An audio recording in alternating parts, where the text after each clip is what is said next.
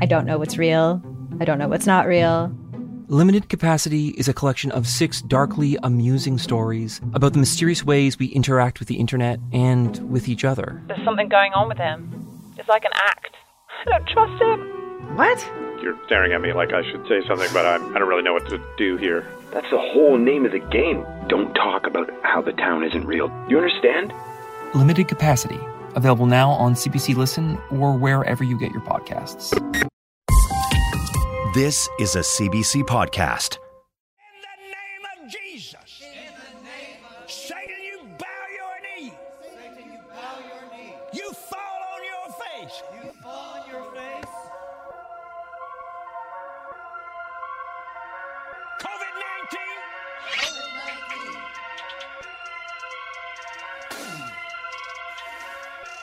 I blow the wind of God. The wind of God. On you. I blow the wind of God. The wind of God. COVID-19. I blow the wind of God. The wind of God. COVID-19. Blow the wind of God. The wind of God. COVID-19. Blow the wind of God. The wind of God. Guys, listen. I just want to say this is the best part of my week. I'm with you. Like I'm telling you right now. I'm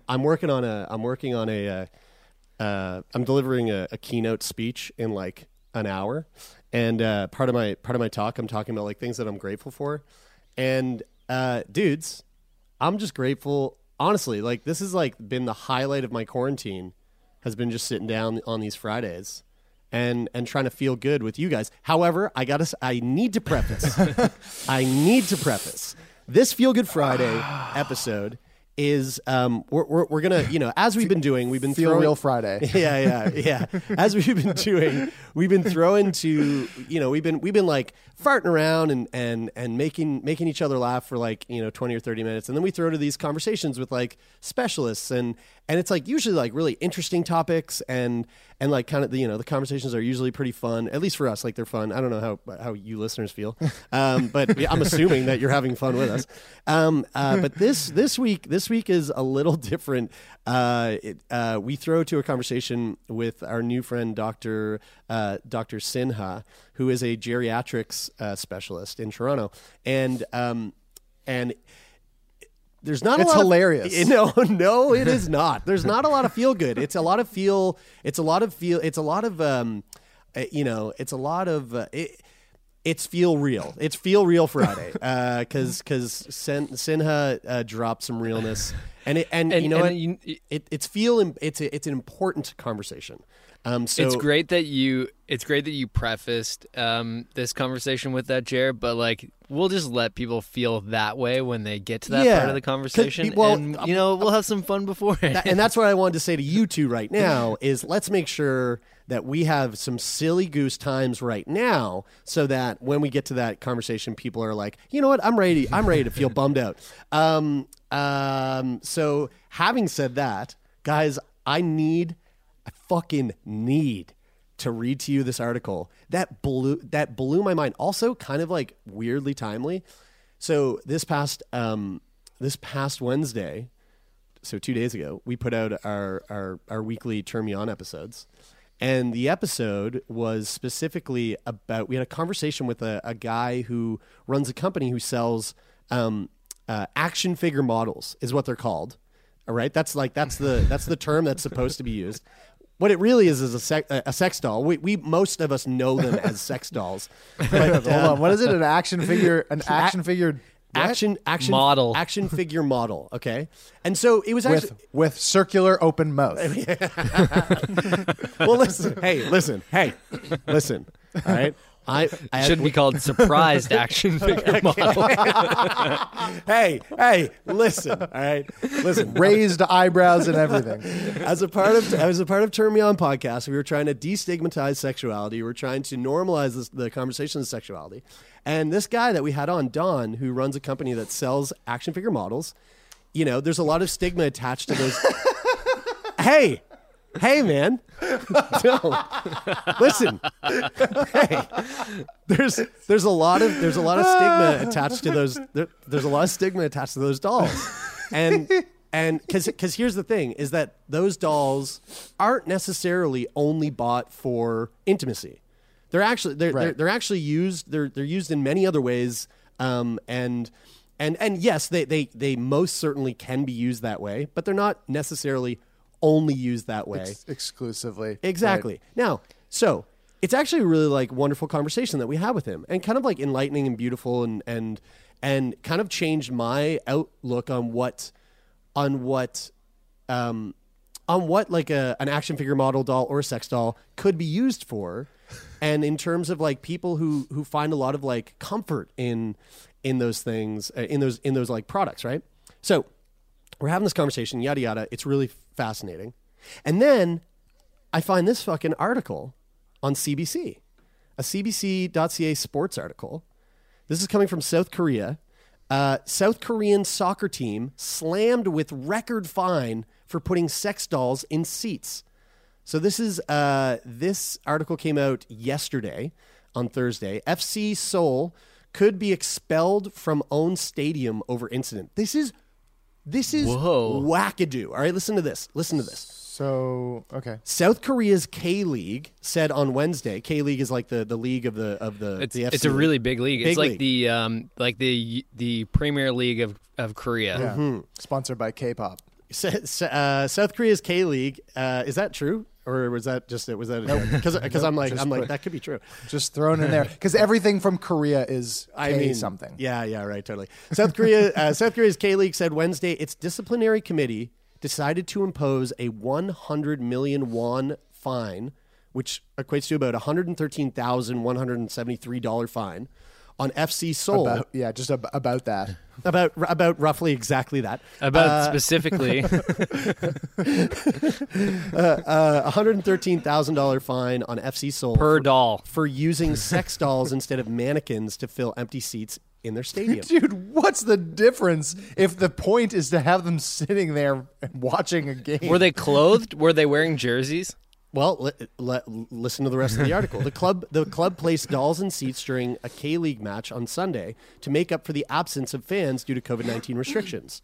Quote, the disciplinary committee decided to take heavy disciplinary action considering the graveness of the incident caused by the real doll, in quote, which actually, there you go, good. Action figure model. We're moving in the right direction. Real doll that was that has greatly insulted and hurt female and family fans. Why would this hurt? Why are you singling out female fans? And to prevent similar incidents from going forward, K-League said in a statement. The club apologized on Monday, saying that they had failed to check the consignment sent by the supplier, though adding it was not aware that the dolls were adult products. Though the incident was not intended, it was possible to distinguish the dolls from ordinary mannequins in the club, and the club has made a serious mistake by not removing them when it had enough time before the game started. So, okay, there's a picture here. These dolls, these models, these I'm going to use the word action figure models, okay? They're being used in a way that is outside the realm of being fucked. Okay, and they're fully clothed. They're holding fucking signs like "Go Rah Rah Team." They're wearing masks. They put masks on them. They're probably cheaper than mannequins, and they're probably lighter than mannequins, which makes them far cheaper to ship. And I was going to say it's crazy. I'm putting the link. I'm putting the link in the chat. Go look at that photo. No matter what was happening in the game, they would always look surprised. So you're like a player on the field and you like do a cool move and literally 100,000 audience members they're just shocked. They just look like they just look like the realest mannequins you've ever seen. Yes, that's all they look like. They just look like real people. And just because you can fuck it doesn't make it bad. Dude, imagine if like a bunch of people came to the stadium and they were like, "Hey, wait. You can have sex with these people. This is wrong." And they got mad that there were people in the stands because you could fuck them. I'm so bummed about it. And like, and the fact that they make this like about like the fact that they try to make this about being insulting to women. Like, come on, man. This is like, there's action life. There's what did I call them?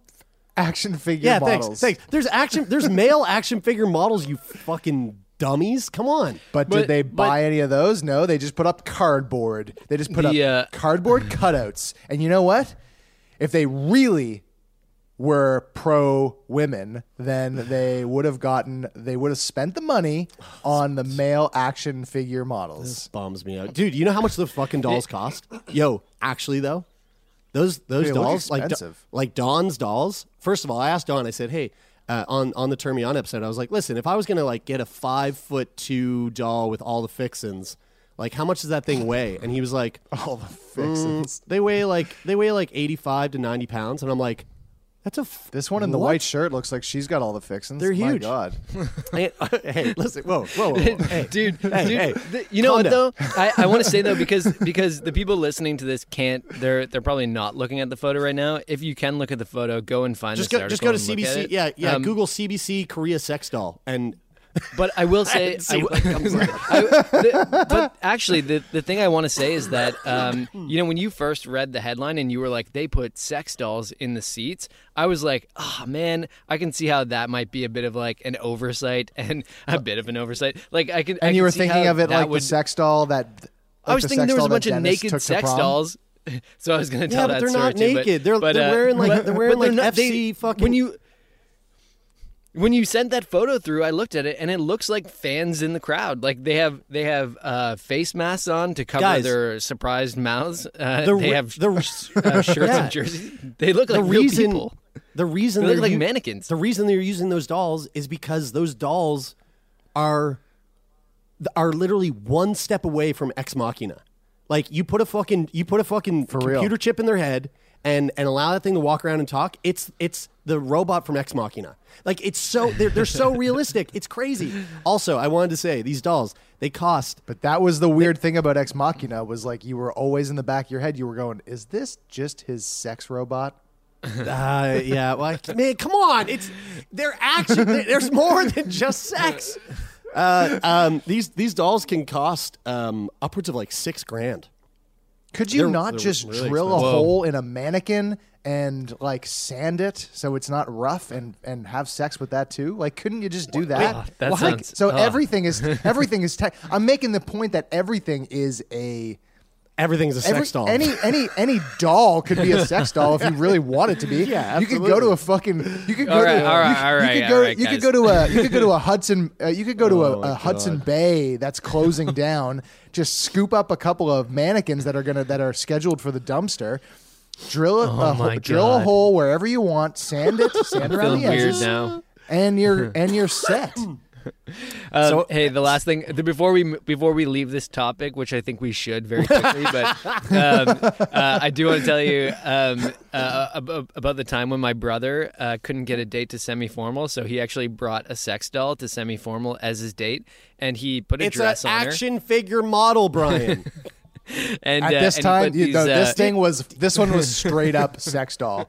Did he fuck it at prom? Well, I didn't ask him, but I assume that maybe afterwards he was probably feeling a little bit. Well, but at prom he probably didn't. He was probably dancing with it and like having having a really sweet time. And so again, action, just like a real human, action figure model. All right, but just fucking get it seared into your goddamn head. But it's an action figure model. Don't you think that that's something that at a high school they would be like, oh, this is a little bit. I don't know if this is within the guidelines of what's allowed, but the school let it happen.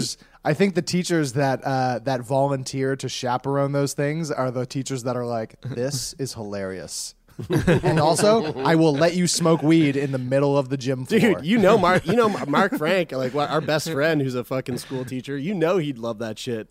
Like that's right up his alley. Oh yeah. You'd be like, this is a brilliant All idea. right, no more sex doll talk, guys. All right, fine. We'll move away from the sex doll talk here, guys. Cue up the video about the strip club in Portland. I meant action. So we're going to move from real action figure models to real life humans models.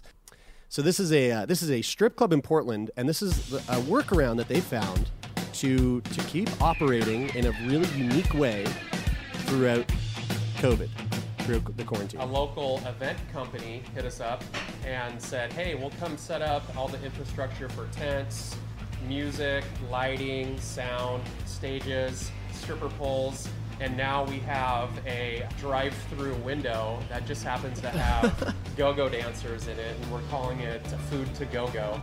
You order your food at the beginning, you drive Food through to the Go-Go. tent, and inside the tent there are 4 go-go dancers in there, 2 poles and a DJ. We've got a fog machine, lighting. You pull in and you get 1 or 2 songs with the go-go's, and then we bring your food out to you, and then you go on your way. We created barricades. I like how it's a food drive-thru 18 too. and over. We're handing out free rolls of toilet paper to like the first 50 or 60 cars. We're continuing to keep our kitchen guys working. It's the only place in Portland you can get toilet paper. Dancers, we've all kind of switched gears. Every small business is feeling this pain. So you can pause it there. So this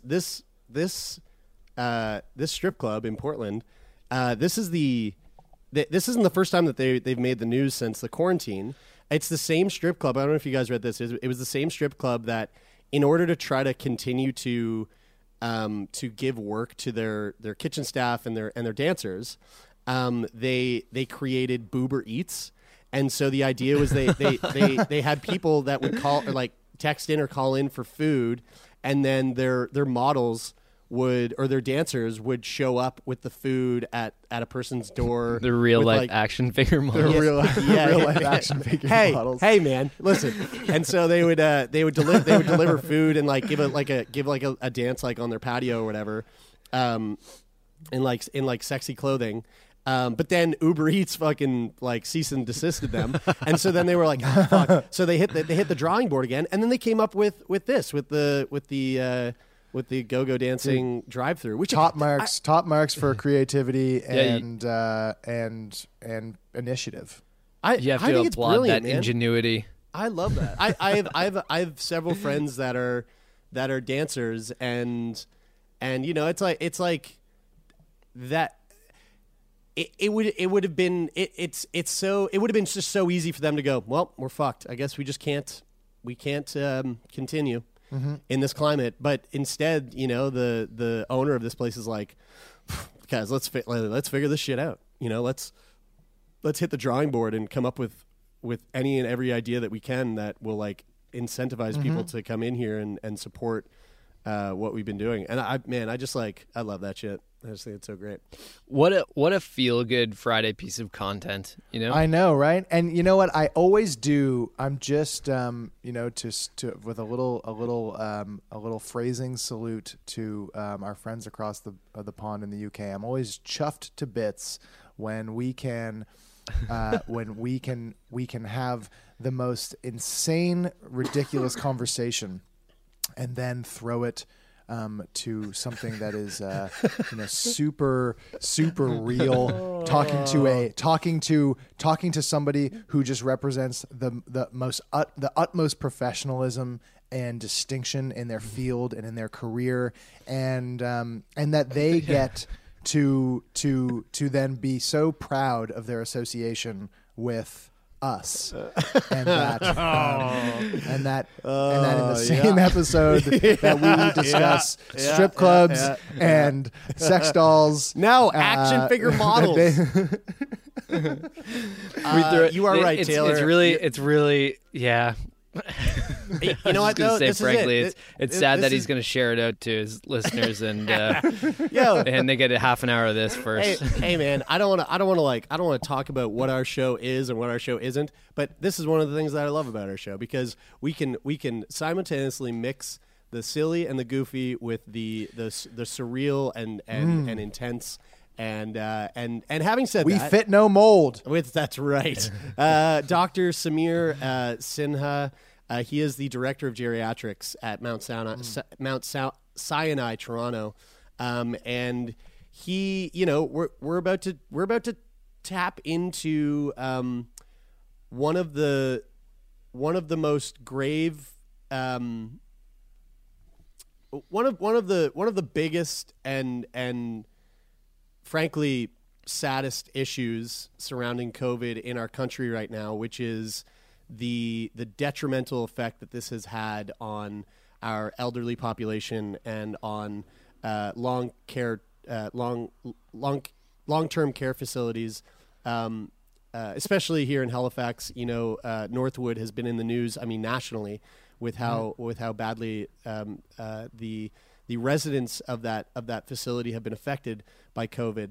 And so we talked to Dr. Sinha. He really doesn't hold back any punches, and he takes a generous amount of time here to really point out the issues that have come to light in terms of how we care for our elders here in Canada, and the changes that we hope to see come from what we're learning right now. One little heads up here. We're doing this from the comfort of our homes, and we're having these remote guests. Sometimes we run into some technical issues. The audio quality is a little bit janky here and there, so just excuse that. But aside from that, take the time to sit down and really listen to this conversation, because it is vitally important. Our elderly population is just as important as anybody else, and Dr. Sinha takes the time to really, really hammer that home. And I do just want to add that as dark as it can be talking about this stuff at times, I did feel hopeful coming out of this, and I feel like he does paint a picture of what a solution could look like, and I don't think I think that we can learn a lot from this. So I hope you guys take that away from this conversation. That's right.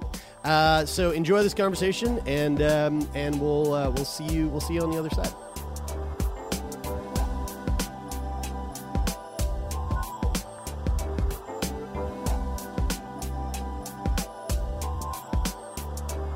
All right. We jumped over some hurdles. Technology was not on our side, but we made it through. And we are sitting here with Dr. Samir Sinha. You're calling him from Toronto. And so I'm excited to talk to you because you are the director of Geriatrics at Mount Sinai Toronto. And we are living in a very unique time in the world. But in particular, I feel like your specialty is something that the world is in dire need of right now. I guess where I want to start with this is 3 months ago, while COVID slowly started to spread across the world, there was this very unfortunate narrative going around, especially here in North America, where I was constantly hearing even people in my own social circle saying things like, "Oh yeah, COVID, it's starting to spread, but only old people and people with compromised immune systems really have to worry about that." And that really rubbed me the wrong way because I have cystic fibrosis, and I was like, "Whoa, that's fucking me. You're talking about me. Yeah, I do have to worry." But it turns out that not only old people and not only people with compromised immune system have to worry. Everybody should be worried about this because it is a virus that doesn't discriminate. It's a virus that can knock just about anyone off their feet in a really severe way. But one thing that we have definitely seen since this has really gotten out of hand and has spread vastly across our country and across the United States is how much of an effect it's had on our elderly population and how much of an effect it's having on long-term care facilities. And in particular here in Halifax, there's a lot of news coming out about Northwood, which is a long-term care facility. And so I guess the first thing I want to ask you is, what is your take on everything that we're currently in right now? What is your world looking like right now in a world of COVID compared to pre-COVID? Yeah, thanks, Jeremy. The issue with COVID is that it's something that's kind of turned everybody's world upside down, including my world, where I was, just focused on caring for older patients and really helping help them stay healthy and independent for as long as possible. And COVID's been one of these interesting beasts that's really kind of exposed a lot of truths and a lot of vulnerabilities that we have in our society. But the first thing is, you said something that I disagree with. You said, for example, that COVID doesn't discriminate, but it absolutely does, right? COVID does not attack everybody in our population in the same way. If you're poor, if you live in a crowded housing situation, if you're immunocompromised, which you've told us you are, if you're old and you're not young, these are the many ways in which it's actually preying on certain people. And that's part of the reason why we take a bunch of older, vulnerable people, many with immunocompromised situations, many of the folks at Northwood, for example, 70% of people living in our long-term care homes live with dementia, meaning they don't know what's going on sometimes, and they don't remember about the importance of physical distancing and not wandering and touching and washing their hands.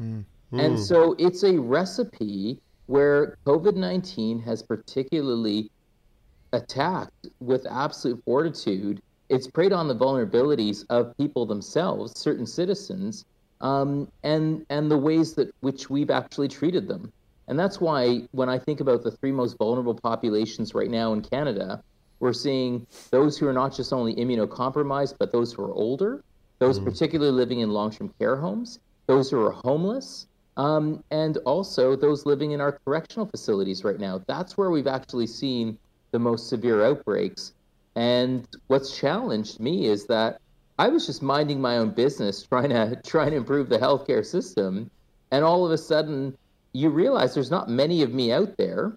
There's only 300 geriatricians in the country, and yet we're now at the forefront of trying to deal with an epidemic that has already claimed 5,000 lives in our long-term care homes, mostly older adults. So that's a little bit about what my world looks like at the moment. Well, why are there so little amount of geriatrics? Did you say geriatricians? Is that the? Yeah. So why are there so few? Well, so that's $1 million question. Number one is we don't tend to value the weak and the frail and the vulnerable in our society. As you know, number one is if you go back to 1900, our life expectancy in Canada was only 51 years of age, right? And when we actually created Medicare, our beloved Medicare in Canada, and our universal healthcare systems, but in Canada in particular, the average age of Canadian when we set up our universal healthcare system was 27 years of age. So if you think about a national healthcare system for 27-year-olds, the last thing on your mind are like medications per se, or nursing homes or home care, because the average 27-year-old out there, they need a hospital and they need a doctor if they're pretty sick. And so we made sure we covered that. But now the average Canadian is much older, and we've realized we've actually built a healthcare system that didn't really take into account older people. And as we've actually started to age as a society, we're more obsessed right now with anti-aging than we are with aging. And as more and more of us are older in our society, you'd be surprised to find out that at medical schools, just down the road from Northwood, Dalhousie, for example, or any of the medical schools in Ontario, they don't necessarily mandate geriatric training at all. And if they do, it's far less than the training we get in pediatric care. So I'll give you a stat just to prove my example.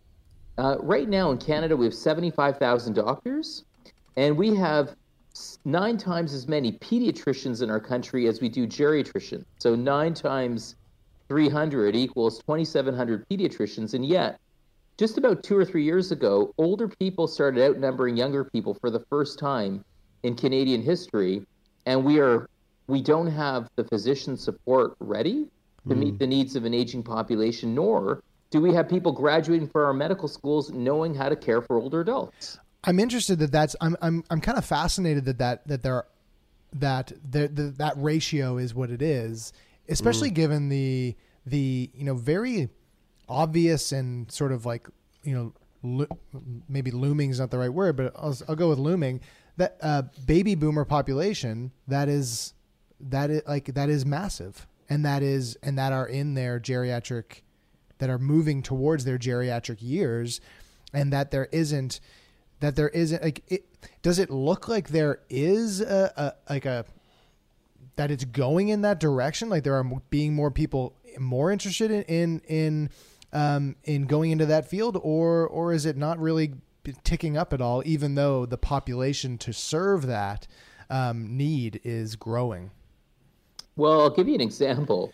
When I started practicing geriatrics back in 2010, when I hung up my shingle in downtown Toronto, there were about 250 geriatricians. So the good news is we're now up to 305, right?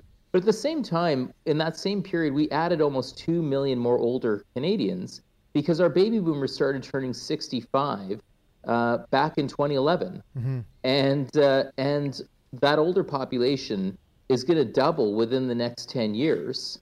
The 85 and older population is going to quadruple. And the fastest growing segment of our population are what we call centenarian, those who are 100 and above. Mm-hmm. So we have a few more people doing this care, but our medical schools haven't retooled. Our society hasn't said, wait a minute, we need to have more home care and more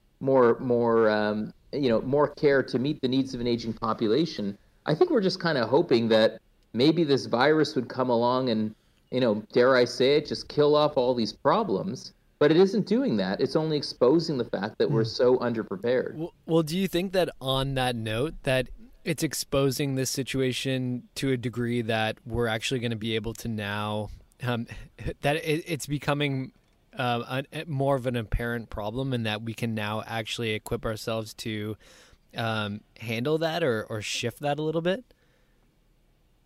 Brian, great question. And I think it's really hard to bury 5,000 bodies or to hide them. Right. That's the death count, and we're only 6 weeks into this pandemic, if you will, right now. And we know that this pandemic is going to go on for another 18 months or so at least. So, there will be more Northwoods. Quebec and Ontario, people have been seeing the headlines coming out where things have gotten so bad, we've had to call in the army. We've had to actually try and shore up the staffing in these homes by getting people from hospitals and local school boards involved, just to try and make ends meet. And even the military now is saying, wait a minute, like we could help out for a month, but this looks like it's going to be a problem that's going to go on for a long time. Mm-hmm. And right now, Quebec is missing 10,000 workers in their care homes right now. So yeah, we can't ignore these problems. And it's just sad that it's taken 5,000 deaths to earn a Sick Boy podcast, right? So, but I'm hoping that we didn't need all those deaths. We could have arranged this beforehand. we could have, but we didn't. And maybe the best thing that'll come out of this is that someone listening will also agree that enough is enough. And I think the big thing is our Prime Minister now, our Minister of Health federally, our premiers of Ontario and Quebec, our health ministers, our long-term. They've all said, yeah, the system's broken. Yeah. We need to fix the system. They're now all talking about inquiries and commissions and all these sorts of things. But, the sad part is we've been through commissions and inquiries, and we still haven't fundamentally changed a system of care, because it's going to mean we got to put more money into this. It means that we've actually got to pay people who provide this care better. It means that we actually have to recognize that we've got to do a much better job caring for older adults. And I don't know whether or not we're still ready to think about them when there's so many of us here as well. Is there a society, except like Japan jumps to mind as a society and a culture that just places it. They just have a different fundamental value for elders in their community. That's like a culture that jumps to mind. But are there healthcare systems or around the world, countries around the world that are doing a job that Canada that people around the world probably associate with good healthcare and all this stuff? But is Canada looking to anywhere and saying we love what they're doing? Can we do more of that? Absolutely, and I think Here's a few things. Number one, right now, when we look at all the countries around the world that have been affected by COVID, Canada has this dubious honor of having the highest rate of its deaths occurring in long-term care homes. So that's the first thing there. And then when you actually look at countries that were devastated by SARS, our last major coronavirus experience, you need to just look over to South Korea. You need to look at countries like Taiwan and Singapore, where they actually haven't had any deaths in their long-term care homes. Why? Because after SARS, they realized that these coronaviruses can be highly contagious, they can spread between facilities very easily, that people have to be isolated and masked, and that they realized those lessons really well, and they implemented them. So these were the countries that were closest to the pandemic when it started in China, and yet they haven't recorded a single death in a care home. Why? Because they learned their lessons and they applied them. And we have 5,000 people dead in these homes already. And we had our own SARS commission, because remember, Canada was actually hit badly by SARS, but we learned about what it could do in hospitals. We never applied those lessons to our long-term care home.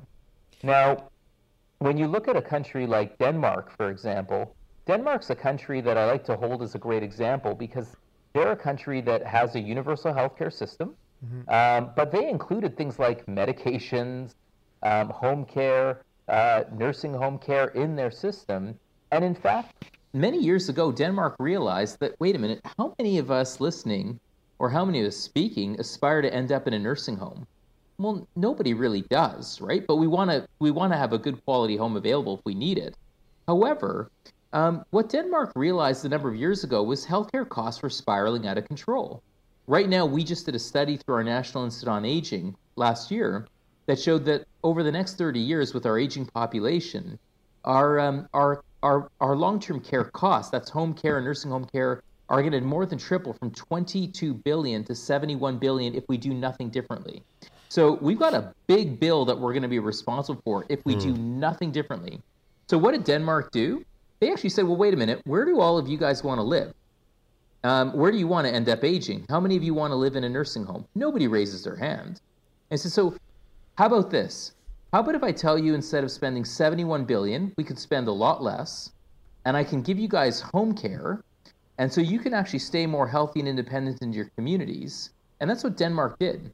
And by doing that, what they substantially did was they didn't build any new nursing home beds for 20 years in their country.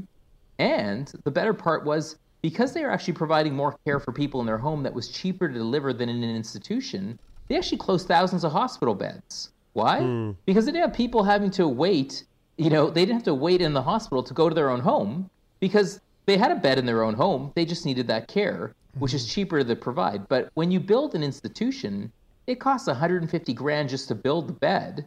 And then it costs a ton of money to staff that and organize that. When every Canadian, well, most Canadians have a home and a bed they can sleep in. And it's just about being creative. And that's what countries like Denmark have done.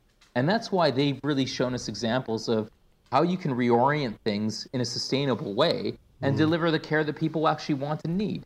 Do we have any fundamental barriers to that at all that that makes it challenging for Canada to do that? Or is it, I want to say as simple. It's obviously not simple, but is it really like looking at Denmark and saying, hey, we want to pilot this program and see if doing what Denmark did, which worked, we want to see if that works in Canada.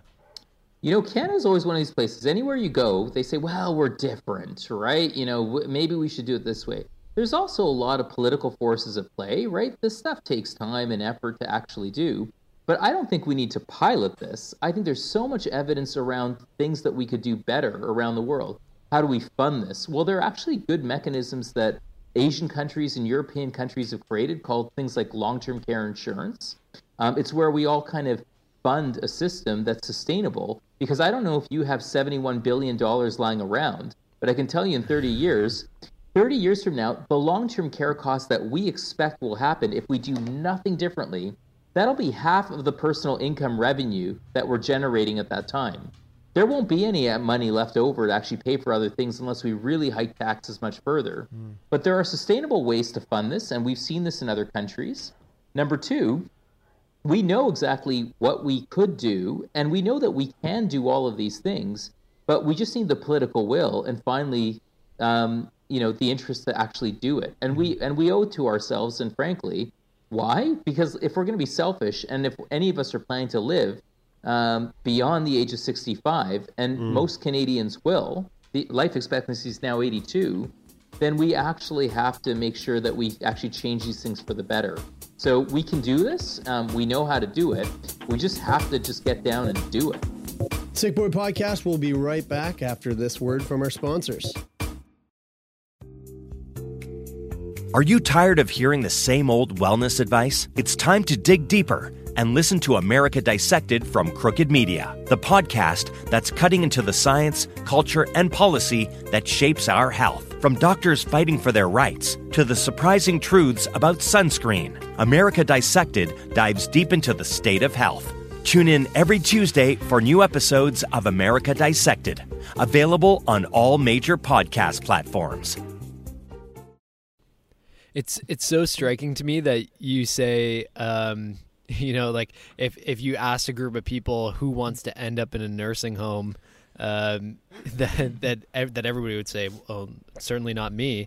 Yet, it seems like it's the only option in a lot of ways for us here in Canada, given the way that the system is currently set up.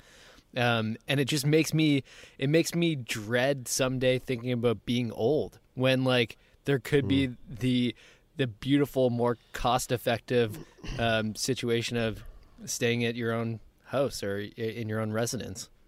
I think this has brought the reality home because, again, a lot of people are related to the 5,000 who've died.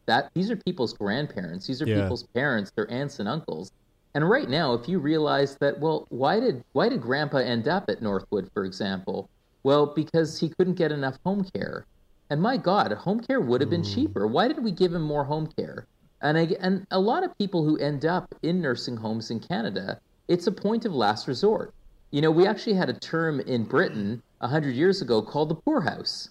Because basically, if you don't have any money left over, and I'll tell you this fun fact, the average Canadian who's retiring now, who's going into retirement, okay, who doesn't have a workplace pension, and only 30% of Canadians now are retiring with a workplace pension. I'm not talking about CPP. I'm talking about, a pension from the school board or a pension from the hospital. The rest of us, 70% are retiring with only $3,000 in the bank on average. So if you're relying on government-funded home care, which is quite meager, and you don't have $1 million in the bank to pay for your own private, home care service and everything else, you only have one option left if you want to live, and that's you go to a nursing home.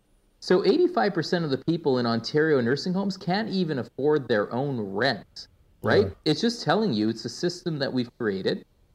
And this is why, when you start looking at what the future could hold, how many people right now in Halifax are thinking if they get an offer at Northwood, they want to go in tomorrow, right? Nothing against the staff there by any means. The staff there are incredible people, but the people, we fund our nursing homes just at the outset so poorly that to cut costs, or to try and make ends meet, these homes, what they end up doing is they only give people part-time work. They don't give them benefits like pensions or sick days, things that you would get if you work at the local hospital.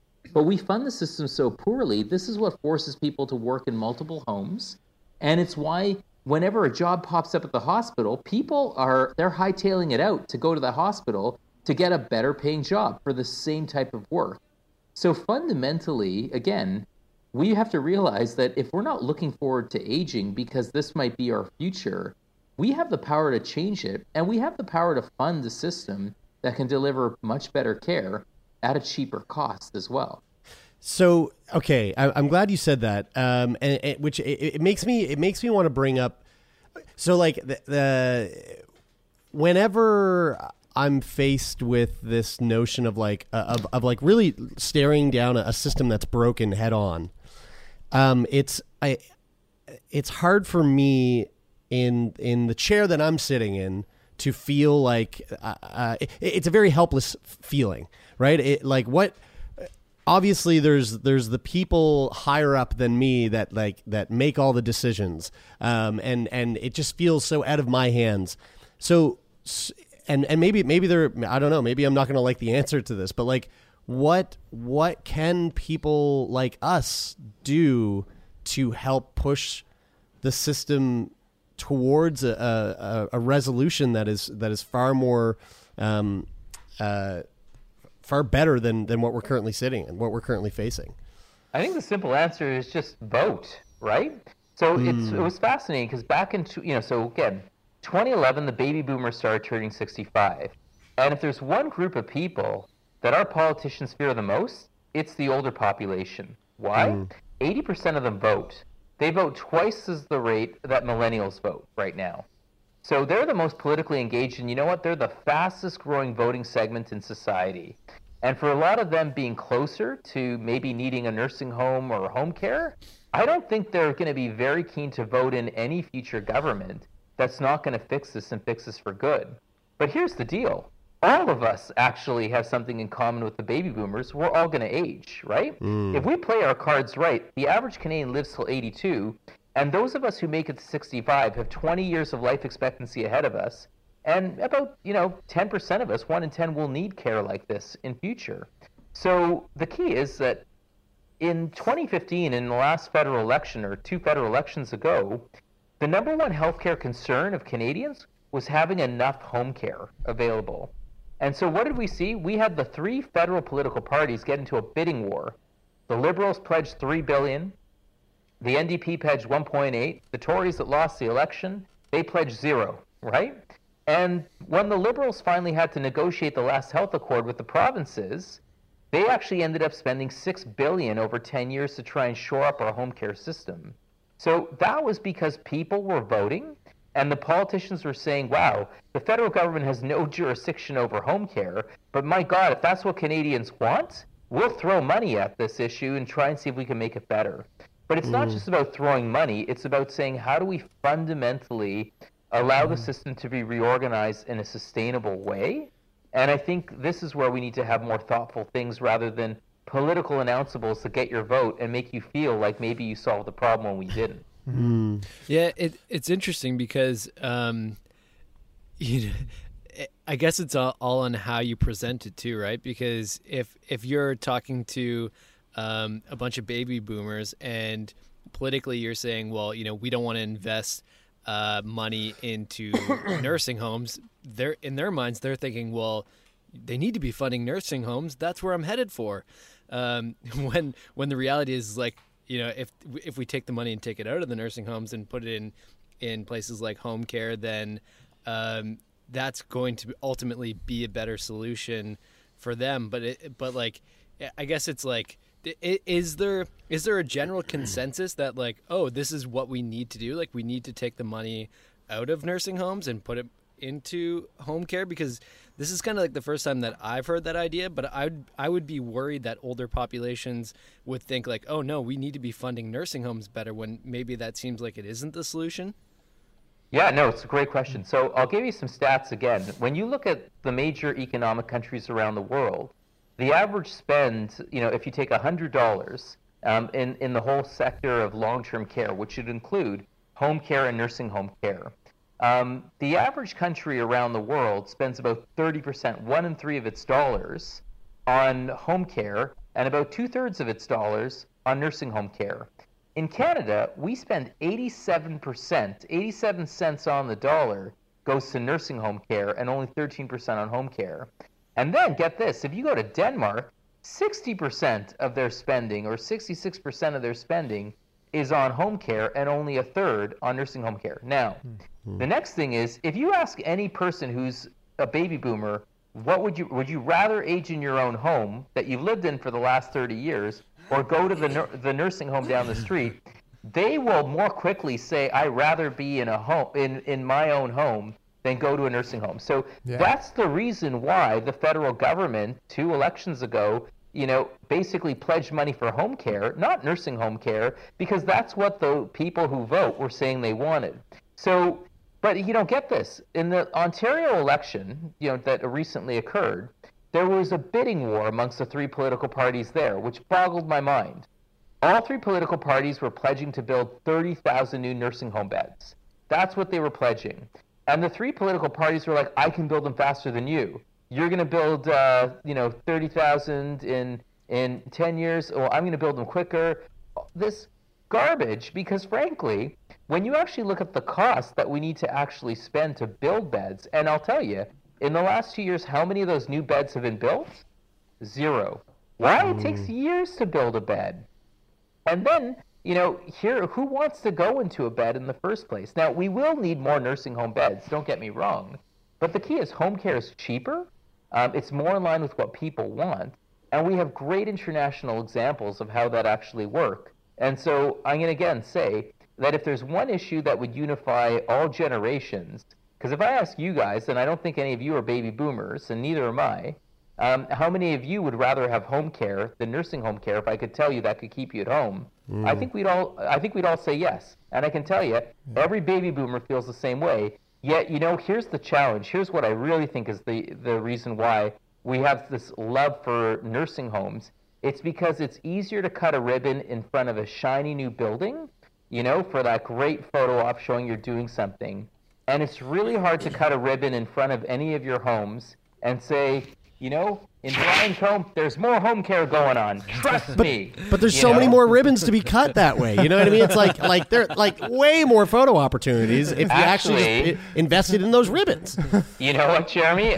Next time I meet with the minister, I'm like, imagine this. Yeah. We actually have millions of people receiving home care, and we'll cut ribbons in front of everybody's home at everybody's home. Yeah. Now, so something that we've been discussing and debating, and we did a little live show last night, and we were talking about it then. Is what starts to happen to these more vulnerable populations, people like Jeremy with suppressed immune systems, people who are over a certain age, people who are living in long-term care facilities, anybody that's in that circle. What starts to happen as we start to open things back up, and there's no vaccine yet, and we're reopening businesses, and gatherings of people are starting to, the limit on gatherings in different provinces is starting to rise, and there's still no vaccine that really protects the people that are most vulnerable, like Jeremy, like Geriatrics. What is the advice that they are going to get? Well, this is the challenge, and this is what scares a lot of us, right? Like, we actually were so, concentrated on trying to keep our hospitals ready to try and meet the onslaught that we thought would, when we expected another Italy or New York to happen. And we're lucky that didn't happen, because we were great as a country to start our lockdown earlier than others. And we were really good overall at physical distancing. So that was great. But what we showed was that we have so many of these systemic issues in our long-term care homes. And in certain parts of the country, they were far slower at implementing proven measures that we figured out could prevent COVID. That's partly why I think Northwood was as bad as it was, right? That's why I think BC's done a tremendously good job in stopping the outbreaks and keeping less than 10% of their homes in outbreak. And meanwhile, in Ontario, we just crossed 25% of our homes in outbreak already. So the challenge now is that, okay, so we're getting things under control. Things are now starting to turn the corner a little bit. But now we're going to let everybody run around once again. And the problem is once we start opening up our borders as well, COVID spreads, right? This is a virus that's sneaky. This is a virus that spreads easily, especially with its asymptomatic presentation. And the real concern here is that, think about a place like Prince Edward Island. Prince Edward Island, 150,000 people, right? One of my former trainees, Martha Carmichael, is the geriatrician there. She called me up about a month or two ago saying, what do I need to do to protect my nursing homes? I've got no COVID and I want to keep it that way. And so I said, this is what we need to do. She implemented everything. They've been great. But here's the challenge. Prince Edward Island's the land of Anne of Green Gable, right? It's a great place where people want to travel to during the summer. So now all the planes start arriving from across Canada, and all of a sudden from New York State and from the U.S. where COVID's out of control, and from other countries, and all of a sudden you reintroduce it into the community. Mm-hmm. It then starts spreading around, and then those people who are vulnerable, people like Jeremy, for example, who's just minding his own business out in the community, he shakes your hand or whatever, he gets too close and you didn't have a mask on. Or workers get it in their own homes, and then they actually bring it into the long-term care homes. The thing is, we're going to have more and more outbreaks. We're going to have more and more deaths. And the sad part of it, if I'm being absolutely honest, is, people are saying, we've got to tolerate a certain loss of life. Like, we might lose Jeremy along the way, but as long as our hospitals don't get completely overwhelmed and our healthcare system doesn't collapse, well, this is called the collateral damage because, I'll be damned if I keep staying at home and we stall the economy because we care so much about Jeremy, or we really care about those people in those homes who are going to die anyways in a few years. So what's the big deal? And I think this is where we've got to balance, our, kind of that Canadian approach where we've got to support each other as a country to be absolutely vigilant, but be smart about it, because until we have a vaccine, and you know what the sad part is, we might never get a vaccine. COVID might be here to stay, and it's going to keep preying on all those vulnerable populations we talked about if we don't get this under control. Go ahead, Bri. Yeah. I was just going to ask one last question about COVID-19, and I am curious, you mentioned it earlier about how South Korea learned from SARS and implemented new things that had a significant impact in a positive way on how the geriatric population there experienced this new coronavirus. Can you give us any example or idea of what they did? Because SARS wasn't that long ago, so it seems like they must have learned some type of lesson and implemented some type of change that has been immensely effective over the short time between SARS and now. Yeah, so South Korea is an interesting story because they were affected by SARS and then more recently by MERS, the Middle Eastern Respiratory Syndrome, for example. And there was a big national scandal there because the people felt that they just didn't handle that virus as well as they could. So when coronavirus came knocking this time around, the government didn't waste any time. They got experts together. They said, you know what, we need to create tests. So South Korea started creating massive testing capacity. They were doing incredible job contact tracing as they started having these outbreaks. And they made sure they sealed off their nursing homes. They made sure that if there was a case that was reported, they isolated that individual well. But they also had taken precautions from before. They learned that we shouldn't have people living in in 2 to a room or 3 to a room in a nursing home. If you have one person in a room only, which is more expensive to build, but frankly, it's safer to live in. These are the things that they applied. And that's why it's South Korea, it's Taiwan, it's Hong Kong, it's Singapore. We've seen countries that were deeply affected that did these things. Now, in Canada, we started realizing by the end of March from the CDC in Atlanta, there were things that we were getting completely wrong in our nursing homes. And we started having that evidence available, but we had some provinces and territories not implement those things that we needed to do until mid-April. And what people have to realize is that in a pandemic, what we actually can see is that every single day that you delay implementing an important step, that can see an increase by exponential rate in the number of deaths and the number of cases. And so I think one thing we've really learned is that speed is important, and that you've got to be quick, when you're dealing with this. And frankly, as we look towards the future now, as we start opening up, there will be outbreaks, there will be things happening, and we've got to be ready to get on top of it, because if we don't, we could lose control again so easily. Yeah, that's my big worry. It's like, we're reopening, and people are, I think a lot of people have the mindset that like, oh, we're reopening and we're done with COVID-19. Like, we're reopening and that's that, but I feel like that can't be the mindset. Like, we need to be ready to respond instantaneously if there's a second wave that starts, right? And we're already seeing it, because in the U.S., where they never got it under control in many cases, and many of the states have already started to open up. I just heard a disturbing dispatch this morning that said, I think it was in Alabama, where they've opened back up already. They're now seeing climbing rates of people in hospitals again.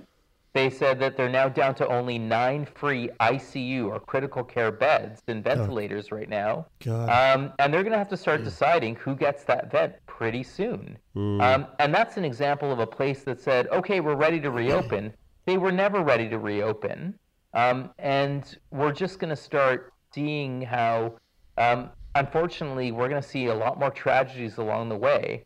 And this could be an ongoing story for the next 18 months. And that's why it's going to take another wave, frankly, and we haven't lived through a pandemic yet in our society without a second wave to date. So there will be a second wave. I hope I'm completely wrong here, but the question is, we have to make sure we take this seriously, or it's going to take more of us. Dr. Sinha, this is, it's really funny. It's like our Friday episodes, we're like, it's Feel Good Friday. These are the episodes where we're trying to like cheer everybody up. This is, but you know what? This week it's Feel Real Friday. Sometimes you need just a dose of truth, reality. That's right. So I want to say thank you for coming in here and keeping it real and giving us a lot to think about, because this is obviously very important, and it really means a lot that you carve time out of your busy schedule to sit down with us this evening. Yeah. And I'm really glad that we were able to make it work. So thank you so much for everything, and keep up the work that you're doing, because it's obviously very important. Thank you very much, guys.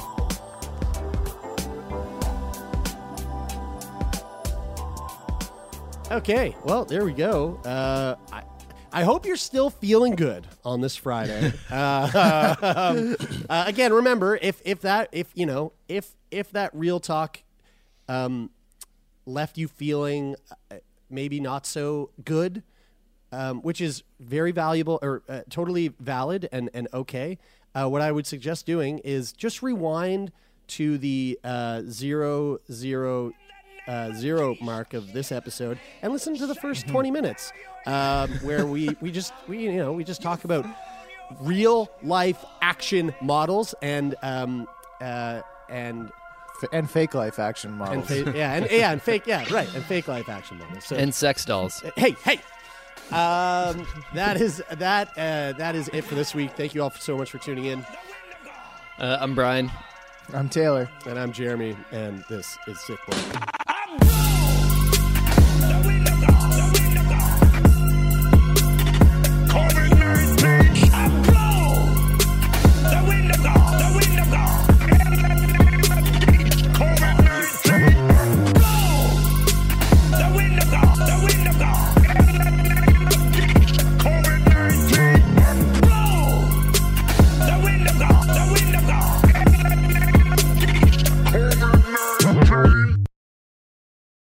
For more CBC podcasts, go to cbc.ca/podcasts.